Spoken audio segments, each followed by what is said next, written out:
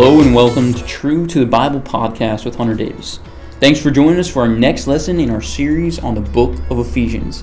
In today's lesson, we're going to be looking at Ephesians chapter 6 and verse 16. We're going to be seeing the shield of faith. This is the armor of God, part 2. We've already looked at 3 pieces of armor. Now we're looking at a 4th.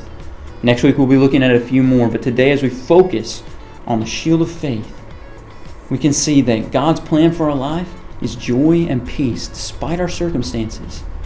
And when we correctly wield the shield of faith, we can have that peace and joy. Well, thanks again for joining us. We hope that you enjoy this lesson. All right, we'll open up your Bibles to Ephesians chapter 6. Ephesians chapter 6, we're going to be on verse 16 this week. We're going to be looking at the armor of God, part 2, the shield of faith. We're going to be looking at the shield of faith today. We've already looked at 3 pieces of the armor. Now we turn to the 4th piece, and my personal favorite, the shield of faith. So what does it mean to take up the shield of faith? That's what we're going to look at today. And I love this piece of armor because God has taught me to use it. And I'm continuing to learn to use it.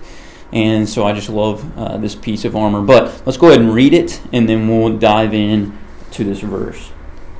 This is verse 16 in Ephesians chapter 6. In addition to all, taking up the shield of faith, with which you will be able to extinguish all of the flaming arrows of the evil one. All right, so when talking about the shield of faith, Paul uses the word for a heavy oblong shield. There are several shields that the Romans would use. There is a small circular shield that they would use. I can't remember the name of it, but it started with a C. And then there was the big legionnaire shields, the big square ones that you see a lot of times. And this one was the oblong, kind of oval-shaped shield. The Greek word was theutas, and I can't even say that word. Even though I'm taking Greek, I still can't say it, but that's the Greek word for it. And the Greek word actually means door. It's the Greek word for door. And the Romans used this to describe the shield because of its size and its dimensions and just the way that it covered them. So this is the shield that Paul was talking about when he uses an illustration for the shield of faith. And these shields were made of several materials, but the majority of it was made out of leather. Okay, and if this leather was not maintained on a daily basis by a soldier, it would become dry. And what happens when leather gets dry? It gets cracked, it gets brittle, and it can be broken. And so what these soldiers would do as part of their routine would be to oil their shields and to maintain them, keep them well by using this oil on the leather parts of the shield. And so that way when they went into battle, they wouldn't take up the shield and run out into battle, and then first thing that hits their shield, it breaks their shield, and then they're defenseless without the shield. And so they wanted to maintain it, they wanted to keep it up to date, and they also needed to practice with it. Okay, they needed to practice with it.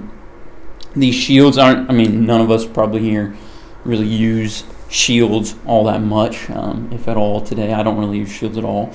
But like anything else, like basketball or any sport or really anything, any instrument, you have to practice with it to be good at it. And the same thing was with the shield. Sometimes we think of the shield and we think, oh, you just pick that shield up and you run into battle with it, and boom, you can use that shield. It's a great defense for you. Just pick it up and go use it. And that's not how it works. It doesn't work that way. You have to strengthen your arm. There's certain muscles that you would use for this shield in order to hold it up. There's certain muscles that you use. You'd also have to practice wielding it, whether it was a small big shield or a big shield. You'd have to practice using it, turning it, angling it the right way in order to block things that are coming your way. And the Romans were really good at that, right? I mean, there's times throughout history we see that their discipline outweighed everybody else.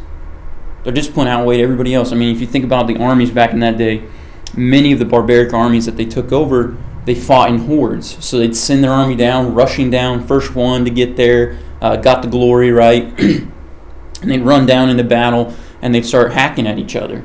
But the Romans came along, and they had discipline, they had ranks, they had strategic movements.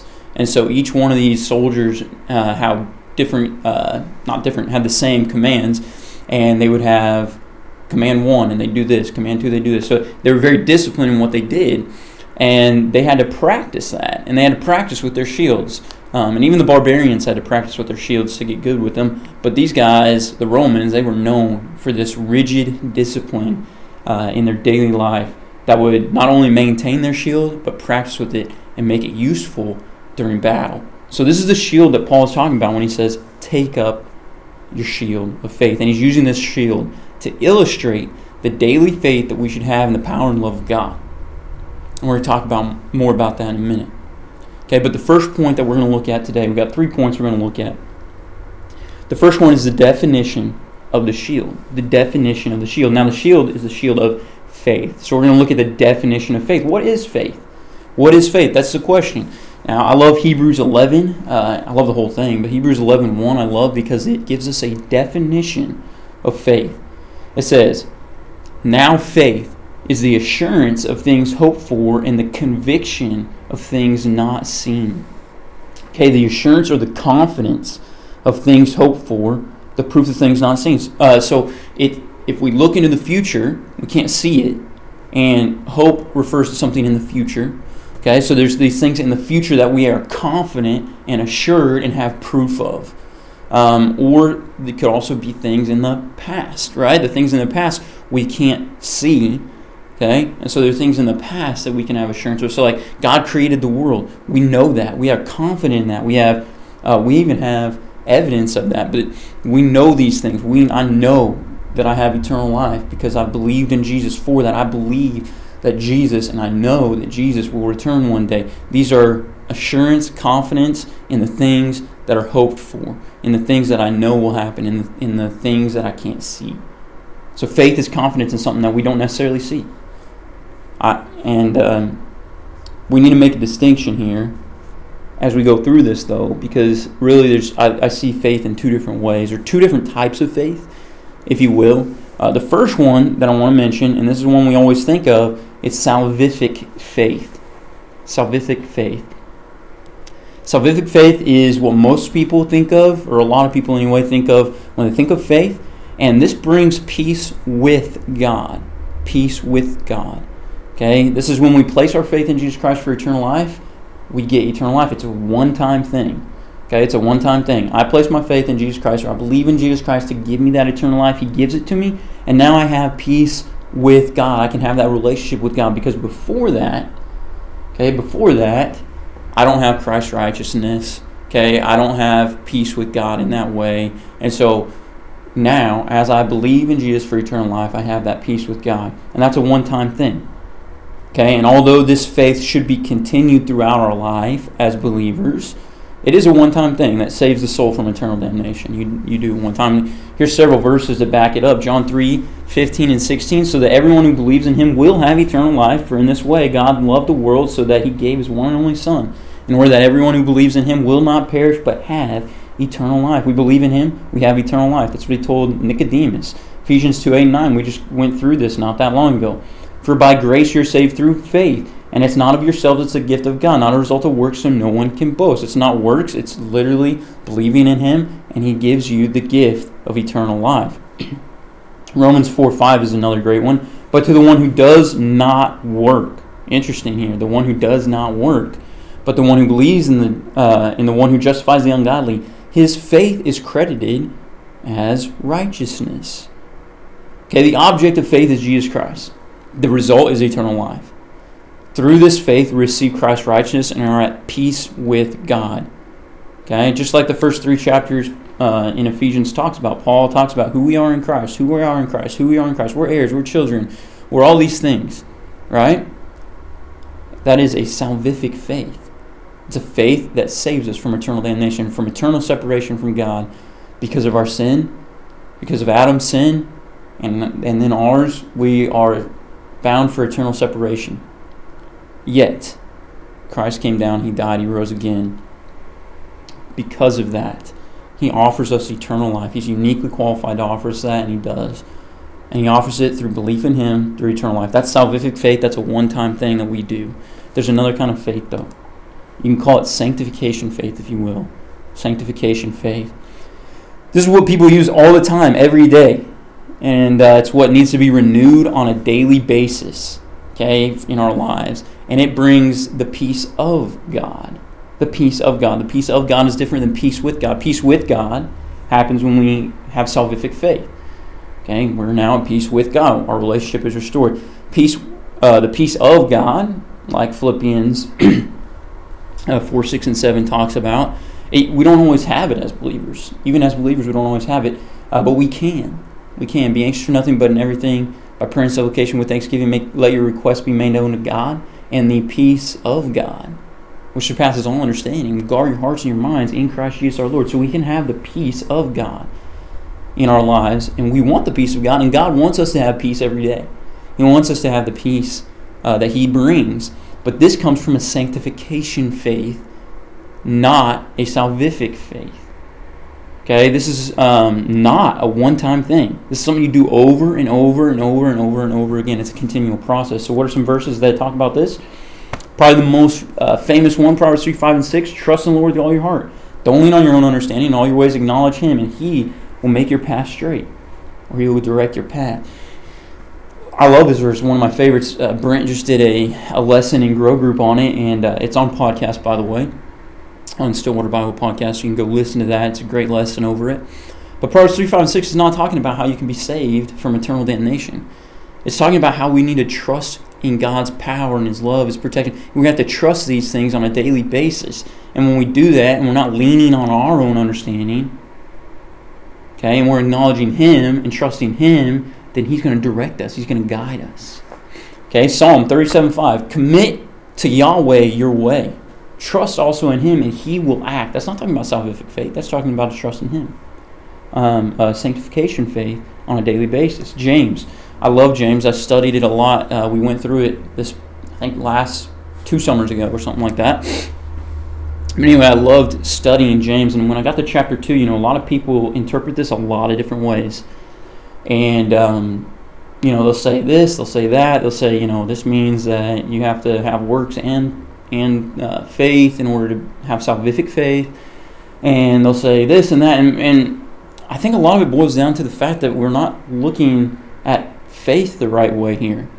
Okay, look at this. This is James 2:22 and 23. It says, you see that faith was working together with his works, and by the works were perfected by the faith. And the scripture is fulfilled when it said, Abraham believed God, and it was credited to him for righteousness, and he was called a friend of God. Now, what most people don't realize here is that there's 2 quotes here, not just one. Okay, the first one everybody knows, and it's put in quotations in our Bibles, in the English translations, but the other one's not in the English translations. But they both should be in the English translations because they're both quotes. But the first one is, Abraham believed God and it was credited to him for righteousness. And what kind of faith is that? Salvific faith. It's salvific faith, right? You believe in God and He credits you Christ's righteousness, right? That's salvific faith. But then it says, and to James's point and to what he's talking about, he was called a friend of God. So not only had Abraham believed in the coming Messiah, James says, and received the righteousness of Christ through that, not only had he done that, he was also called a friend of God. Quote from Isaiah, I believe 48. I haven't looked it up. I didn't look it up this week when I was studying, but I believe it's Isaiah 48, like 40 verse 8 maybe. But either way, he quotes Isaiah when Abraham was called a friend of God. You don't become known as God's friend, the one who is God's friend, or the close one to God, as Abraham was, without sanctification faith. Okay, without sanctification. We're God's children, we're God's heirs with salvific faith. Okay, but that fellowship, that friend of God, that comes through sanctification faith. And I think, we're not teaching James here, but what? Sanctification faith, it brings works, and without works, it's nothing. And Abraham, he had that relationship with God that comes through sanctification faith, through trusting God on a daily basis. And so, another verse we can look at, Hebrews 11, 8 and 9. The whole chapter 11 is talking about faith, right? But it's sanctification faith. I mean, most of it is talking about sanctification faith. It also talks a little bit about salvific faith, if I remember right. But Look at this, Hebrews 11, 8 and 9. By faith, Abraham, when he was called to obey, to go out of that place, he was going to receive an inheritance. He went out, not knowing where he was going. By faith, he lived in the land of promise as a stranger, living in tents with Isaac and Jacob, the fellow heirs, the same promise. For he was expecting a city and foundation whose architect and builder is God. What's he trusting in? Well, I mean, he trusted in the coming Messiah. We know that. But here he's trusting that God has built a house for him in heaven, or built a city for him in heaven. You can also look at 11:16. Hebrews 11:16 talk about that. So he believes here, hey, I believe in the afterlife. I believe God will provide a way for us. And think about this. Abraham didn't always have sanctification faith. Okay, Abraham didn't always have sanctification. Think about it. When he went from the land of Ur of the Chaldeans, and he left his home, his family, and everything he knew to go to the land which God showed him. Is he showing sanctification faith there? Yeah. Yeah, he's trusting that God will provide, protect, that God loves him, that God's going to tell the truth, and he's not a liar. He's trusting God in all those areas. He's trusting in who God is there. Think about when he went to Egypt a little bit later on. He went to Egypt, and did he trust God there? No, he didn't. He didn't. Why? Remember, he went to Egypt, and he was scared of Pharaoh and the Egyptians because his wife, Sarah, was beautiful. And so he's afraid that they would kill him to take his wife. So he said, hey, let's lie and say that you're my sister. Why does he do that? Because he doesn't trust that God's going to protect and provide. He knows that God is going to provide a great nation through him. He's not going to die. He's not going to die. God's going to provide a great nation through him. He's already told him that. But he doesn't trust God on a daily basis. He doesn't use a sanctification faith in that instant. So this is something that we have to do all the time. It's not just a one-time thing. Sometimes people call it trust instead of faith or whatever, but it's vital for every believer. And what Paul is talking about here is super vital. I have another verse, Job 19, 25 through 26. This again shows us both salvific faith and sanctification faith. It says, but I myself know that my Redeemer lives, and at last he will stand upon the earth. And after my skin has been thus destroyed, but from my flesh I will see God. So what are you saying here? He says, well, I know my Redeemer lives. Okay, well, first off, at some point, Job has already believed in the coming Messiah, and at this point it would be maybe the seed of woman, or the seed of Abraham, maybe, because of the time period. But for sure, seed of woman. He knows that there's going to be somebody that's going to crush the head of Satan.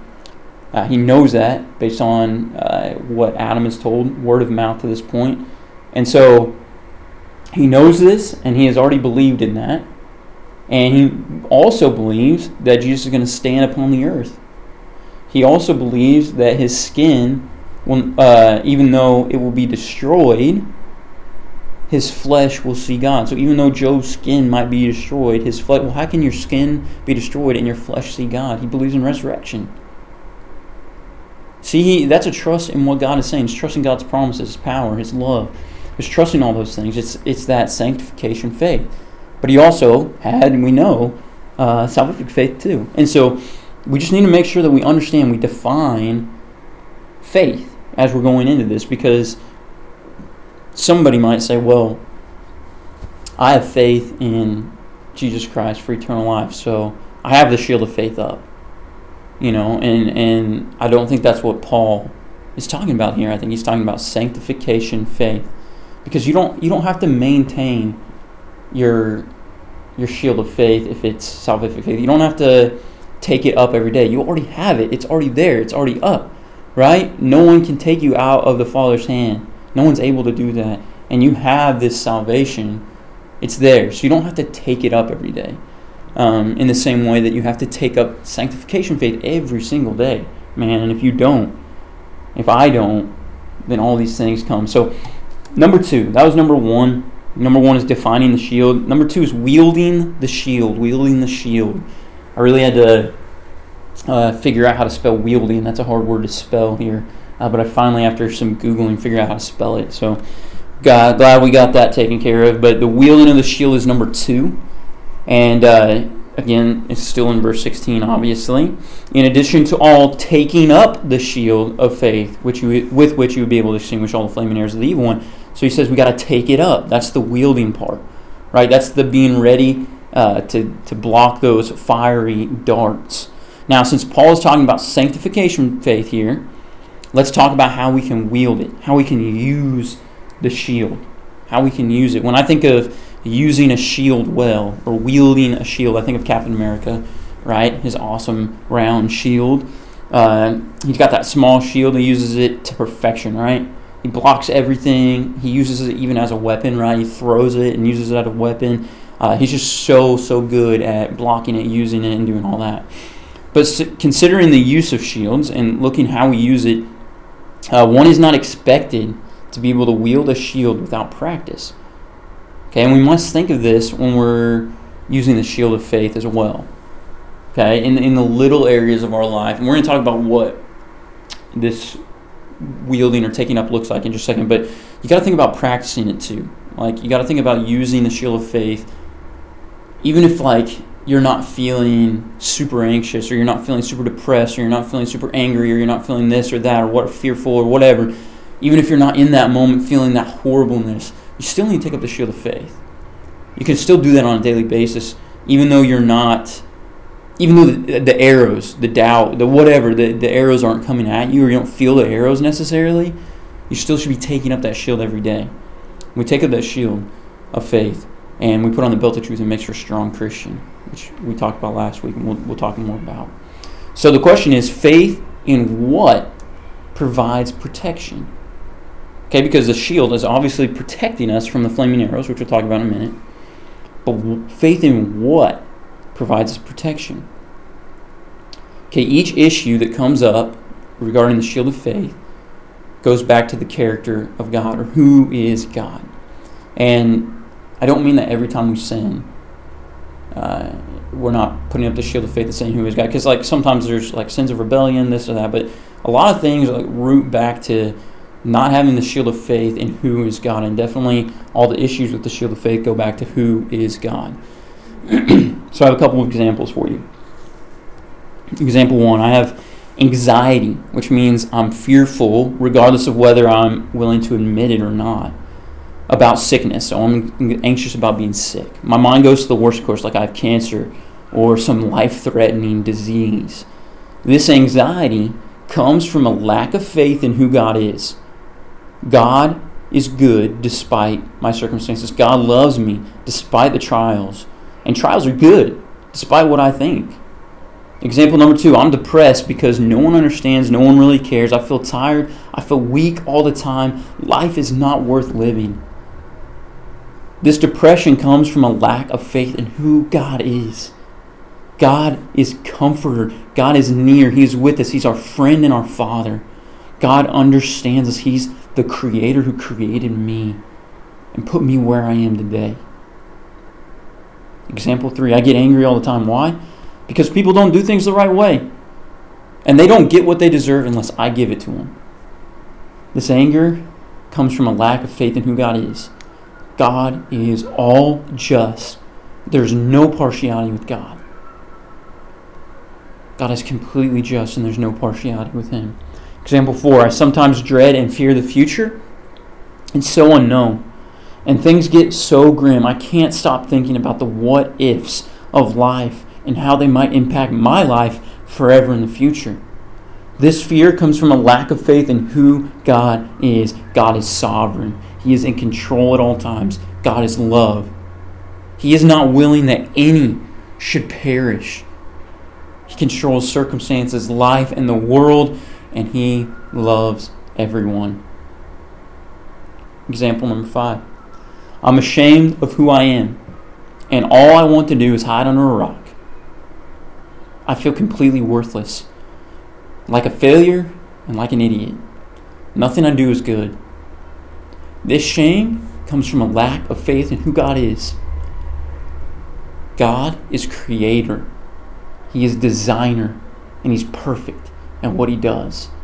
He's designed me. He's created me for who I am, knowing my weaknesses and my strengths.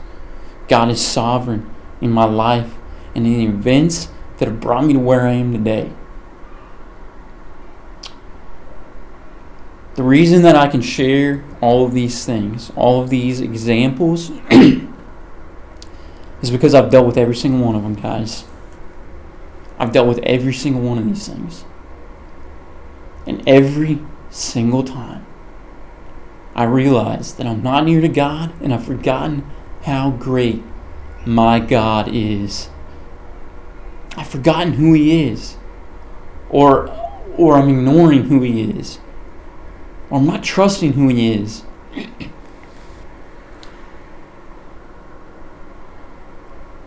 This is who God is. There's a slide I've made with some things. Think about these things. God is protector. He's provider. God is love. He's compassionate. He's kind. He's forgiving. He's sovereign over everything. He's all powerful, completely just, creator, sustainer, fortress, friend, father. He's my guide. He's my helper. He's holy. He's on my side. He's not willing that any should perish. He's for us, not against us. He's with us all the time. He's hater of sin. He's hater of evil. He's lover of good deeds and righteousness. So how do we wield the shield? How do we wield the shield? What does Romans 12, 1 and 2 say? It says to renew our minds. Do not be conformed to the world, but be transformed by the renewal of your mind. We've got to renew our mind with who God is. Because if He is all these things, and He is, if He is who He says He is, and He is, I don't have to fear. I don't have to be anxious. I don't have to be depressed. I don't have to have a sinful anger. Right? When talking about renewing the mind, I always use the chameleon versus the tadpole. Be transformed by the renewing of the mind. The chameleon is always conformed. The chameleon conforms to the things around it, right? It's green when it's on a green leaf. It's brown when it's on a brown trunk. It conforms to the world around it. And the tadpole, despite the world around it, slowly, through a process, transforms into who God created that tadpole to be, which is a frog. And we, by the renewal of our mind on the truth of who God is, should be transformed into the image of Christ. But why? Why do we have to do that? Why do we have to renew our minds? Why has God made us that we have to renew our minds? Shouldn't we just automatically be transformed in the image of Christ once we believe in Jesus for eternal life? Well, the why is because God made our minds so awesome and so unique and so complex. He made our minds so that we can think, we can reason, we can process. And because He made our minds like that, and He gave us freedom to think, and He gave us freedom to sin, and sin entered the world, because of all that, we have to reason, think, renew our mind, process the truth in our minds, and remind ourselves of it. Okay, if we are only allowing whatever naturally comes into our minds shape us, then we're neglecting our shield and not strengthening our arm to hold it up. If we're only allowing what the world says to come in and shape the truth, in quotation marks, the truth, in our life, if we're allowing that to shape it, then we're going to be believing lies. It's not going to actually be the truth. But if we're renewing our mind what is true, on what is right, on who God is, that's going to be oiling our shield. It's going to be practicing wielding our shield. And you know what? We're going to have that shield of faith, and we're going to be able to block those arrows. Every single one of them, right? So here's a few things that I've found to be helpful when renewing my mind, to renew my mind on who God is. First one, reading the Word. Reading the Word, and not just some of the Word, not just the words you like. Reading, and talking about the words is in the Word of God, the Bible, but all of it. Read all of it. Okay, I've shared this before. I'll share it again. I studied Habakkuk because we were going to teach Habakkuk. Why? I don't know. God just led me to teach it or whatever. But man, I never thought I'd find all this love and compassion and all these character qualities of God in Habakkuk. Like, who knew? Habakkuk is full of who God is. Who knew that by studying an Old Testament prophet, minor prophet, I can see all of this, who God is. Okay, I studied, or I was reading, I can't remember if I was reading or studying it, but it was like Joshua, kind of into Deuteronomy area, and a lot of people they hate reading that because they think God is mean and ruthless and barbaric in those chapters, in those books. But it's because they don't read it. Guys, I've read it and I've studied it and I've looked at it and looked at it and looked at it. And the more I read it, the more I actually see God's compassion and His love. And yes, His justice, but His compassion, His love, His not willing that any should perish. I see that in Joshua and Deuteronomy. It's crazy. Read the Word of God. Read all of it. Okay, read all of it. Because the Word of God shows us who God is. Okay, next thing, studying the Word. Studying the Bible. It fits way better than you think. It fits way better than you think. There's times I've been scared to read the Word because I don't know how it's going to fit. I'm like, I don't know if this is going to fit. I don't know if this is going to fit with the fact that God is love. I'm not sure. A quick example of that. I was listening to a popular preacher at one point, and as I was listening to him, he was saying some things that were not true. But he was very popular, and I trusted him, and so I started being like, oh no, the Bible doesn't fit right. And he was actually, I think he was talking about irresistible grace. Okay, and irresistible grace just means that when God offers you grace, you have to accept it. Meaning that He essentially only offers salvation to those who believe in Him. Meaning that He doesn't offer salvation to everyone. And so I began to get anxious and not even wanting to read the Word or study the Word, because how can that be true? It doesn't fit. And I knew it didn't fit. And you know what? It doesn't. And that's okay, because that guy was wrong. What do we know? We know that God is not willing that any should perish, that He loves every single person. Peter and John both say that, and everywhere says that. Okay, and so we know, I start going through this, and I start studying, I'm like, you know what? Irresistible grace isn't true. God offers grace to everyone. Jesus Christ is propitiation, not for our sins only, but for the sins of the entire world. It fits. The Bible fits together, so study it. Okay, next one, memorize it. Memorize the Word. Okay, Jesus used the sword of the Word, which we'll talk about next week, but He used the sword of the Word when temptations and arrows flew at Him. Memorize the Word of God. And that helps renew your mind on the truth and on who God is. Pray. Pray is the next one, praying. Especially thankfulness and praising. Telling God who He is. God, you are just, holy, perfect, loving, all-powerful, etc. And thanking God for what He's done in your life. Another one for me, listening to worship music. Worship music has such good lyrics in a lot of them, and a lot of them are so true. And so find a genre of worship that you really like that praises God, and listen to it. Listen to that, and you know what? That's going to be renewing your mind with who God is. Okay, reminding others. I like this one. Reminding others of who God is. If I'm like, hey, Gatlin, like, dude, this is who God is. This is who God is.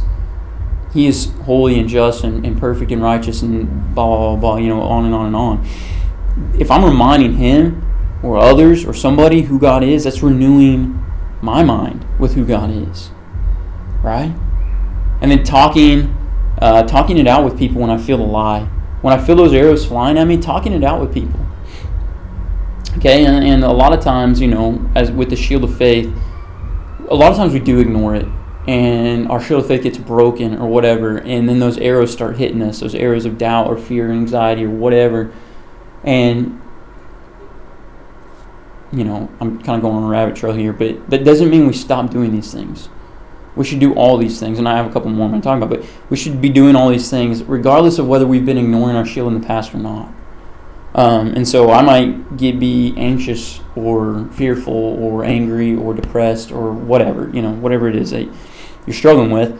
And I might be feeling that because for the past month and a half or 2 months, I haven't been taking up my shield of faith. I haven't been practicing with it. Well, start now. Okay, start now. Talk with some people.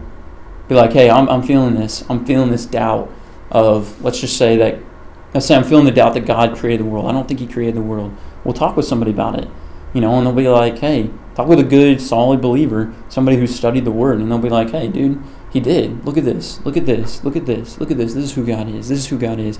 And then, that's going to help you, especially for me, even just talking it out. Sometimes I'll call people and just talk with them when I'm feeling this way, when I'm feeling those arrows hitting me. And I'll just call somebody and I'll talk to them, or I'll talk to Haley or something, and just talking it out, that renews my mind with it, because it's like I know the truth. I know the truth, and so I just got to talk it out. Another thing might be thinking about how God has worked in the past. This is a big one, I think.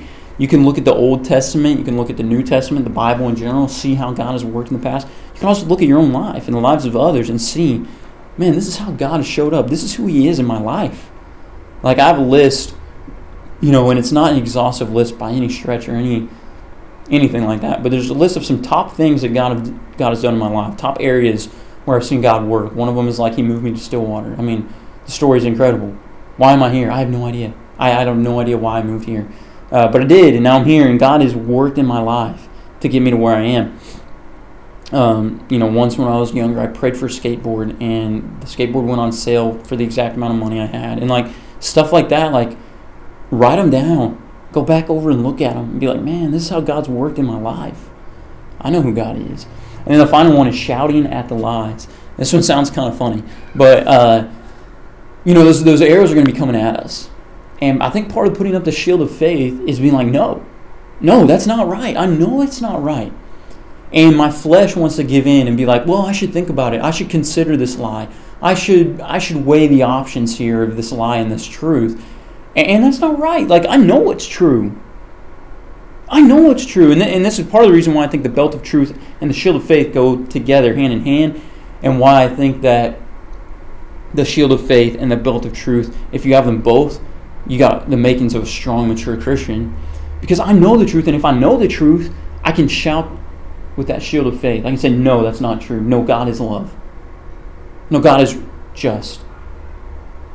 No, God is perfect. No, heaven is awesome. No, death is not the end. No, God's already won the victory. He's already won the battle.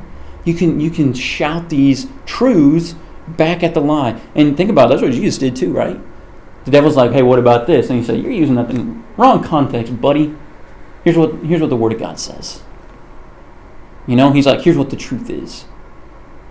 And by the way, Jesus prepared. I'm not talking about fasting today, but He fasted for 40 days and 40 nights. Supernatural fast. Several supernatural fasts in the Bible, but He prepared by supernaturally fasting and getting spiritual strength in order that He could fight that battle. Using His shield of faith, the sword of the Word, the belt of truth, and all these things. Okay, so remember, this is not a one-time faith. Okay, I believe God is good. Okay, that doesn't mean that doubt won't creep in, or that I won't ever be fearful, or I won't ever have doubts that God's not good, or whatever. If I'm, and here's another thing.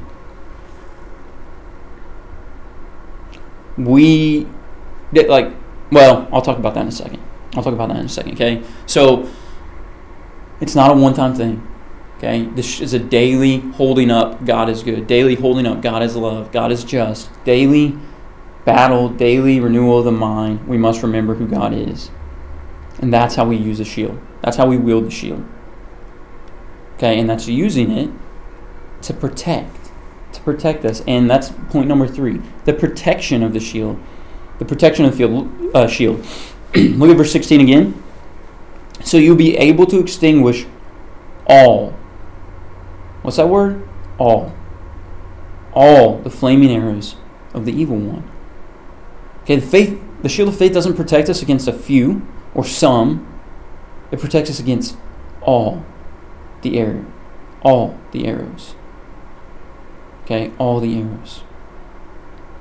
Okay, and that's why we should take it up at all times. We didn't talk about this when we talked about wielding. I should have. But right there in the very beginning it says, in addition to all, or some translations say even in everything, or in all circumstances, or in addition to all the pieces of armor, all the time. He's basically this idea of make sure you always got this shield of faith up.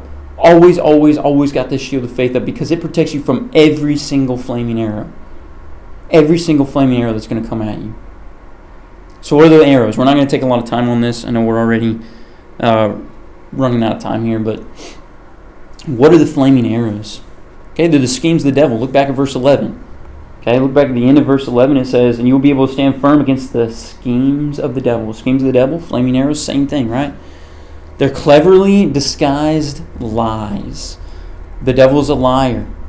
Okay, all those examples of lies that I talked about, those 5 examples, that brought these negative results in our life, they're cleverly disguised lies. Okay, and the devil, he's not going to come at you and be like, hey, God hates you. Like, for the most part, you're going to be like, oh, that's not true. I know that's not true. Right? It's going to be a cleverly disguised, using your circumstances or using something else in your life to kind of plant these seeds of doubt. And the root of that may be God's not love. But you don't even see it. You don't even see it because it's cleverly disguised as a lie. It's cleverly disguised as a lie, and so we don't see it, and it creeps in, and it gets bigger. And we don't have that shield of faith up, so it's broken our shield. These arrows are hitting us, and then the arrows really start coming. And they really start coming because we don't have our shield of faith up. The devil's clever. Okay? If everything God says is true, there's no reason to be fearful, no reason to be depressed, no reason to have sinful anger. There's no reason to have any of these things because God is who He says He is. The devil always says, the devil's a liar, he always says God is not. And you can leave it there or fill in the blank. God is not love. God is not just. Or God is not. He doesn't exist. If these circumstances around you are true, and they are, then God is not love. Not true. How can God be the provider if people starve? So this cleverly disguised lies. How, if this situation, if you're this sick and in this much pain, there's no way that God is a God of comfort. If God is this, then why is this happening? You see these lies, they creep in so easily. And it's like, wow, man. Wow, I guess God's not love. And then all of a sudden you're doubting. Why? Because your shield of faith is not up, guys. Your shield of faith is not up. Because they're lies. They're lies of the devil. Okay, it's a crazy thought, but despite what the devil shoots at you, you can have joy through faith. And you can have peace through faith. The sanctification faith that we're talking about. You can have joy and peace in it. And guess what? That's what God wants for you. And sometimes I've doubted that too. I'm like, how does God want, if God really wants me to have joy and peace, wouldn't He give me an easy life? No, not necessarily. Right? And so, despite what you think, God wants you to have joy and peace in your life, and you can have joy and peace in your life. Okay, read the Word of God, study it, look at it, and figure out who God is, and you will soon realize that God wants you to have peace and joy in your life. He hates sin. He hates evil. He wants us to have perfect fellowship with Him. He wants us to have that peace, that joy, despite anything or everything that's thrown at us in this life. That's who He wants. Or that's what He wants for us, for each of us. So what's the impact? Renew your mind. Renew your mind with who God is. Who is God? Do you know who He is? Take up your shield of faith. Do you know who God is? Do you know Him well enough that when a lie or an arrow flies at you, you can say, not true. I know who God is. In fact, He's proved it to me in this way. In fact, I've seen it in the Word of God in this way. Do you know God well enough to do that? Do you renew your mind on a daily basis enough to where you can say, well, no, I know God is truth. Jesus says He's the way, the truth, and the life. No one comes to the Father but through Him. John records Jesus praying that the Word of God is truth. So I know it's true. Do you know that God is not willing that any should perish? Peter, in fact, says it. He says he's not willing that any should perish. He wants everybody to change their mind and come to him. That's what Peter says. Do you know that the scriptures say God is love? Did you know that Solomon is actually recorded to have said that God doesn't want anybody to physically die? That's not God's plan. Now, we all have to die, right, because of sin, but that wasn't God's plan. That wasn't God's doing. God doesn't want anybody to even die. He hates death. Can you see the compassion of Jesus in John 11 when Jesus weeps with Mary and Martha and the disciples and Lazarus' friends because of Lazarus' death? He weeps with them despite knowing that he's going to raise him from the dead in a couple minutes or hours or whatever. Okay, and he's going to raise him from the dead soon. And he knows even if he died, he's better off. And despite the perfect God knowing all of that, he still weeps because he has compassion on the people around him. Do we know who God is? Do you know who God is? And can you lift that shield of faith and wield it in a way that blocks those fiery darts from the devil that say God is not?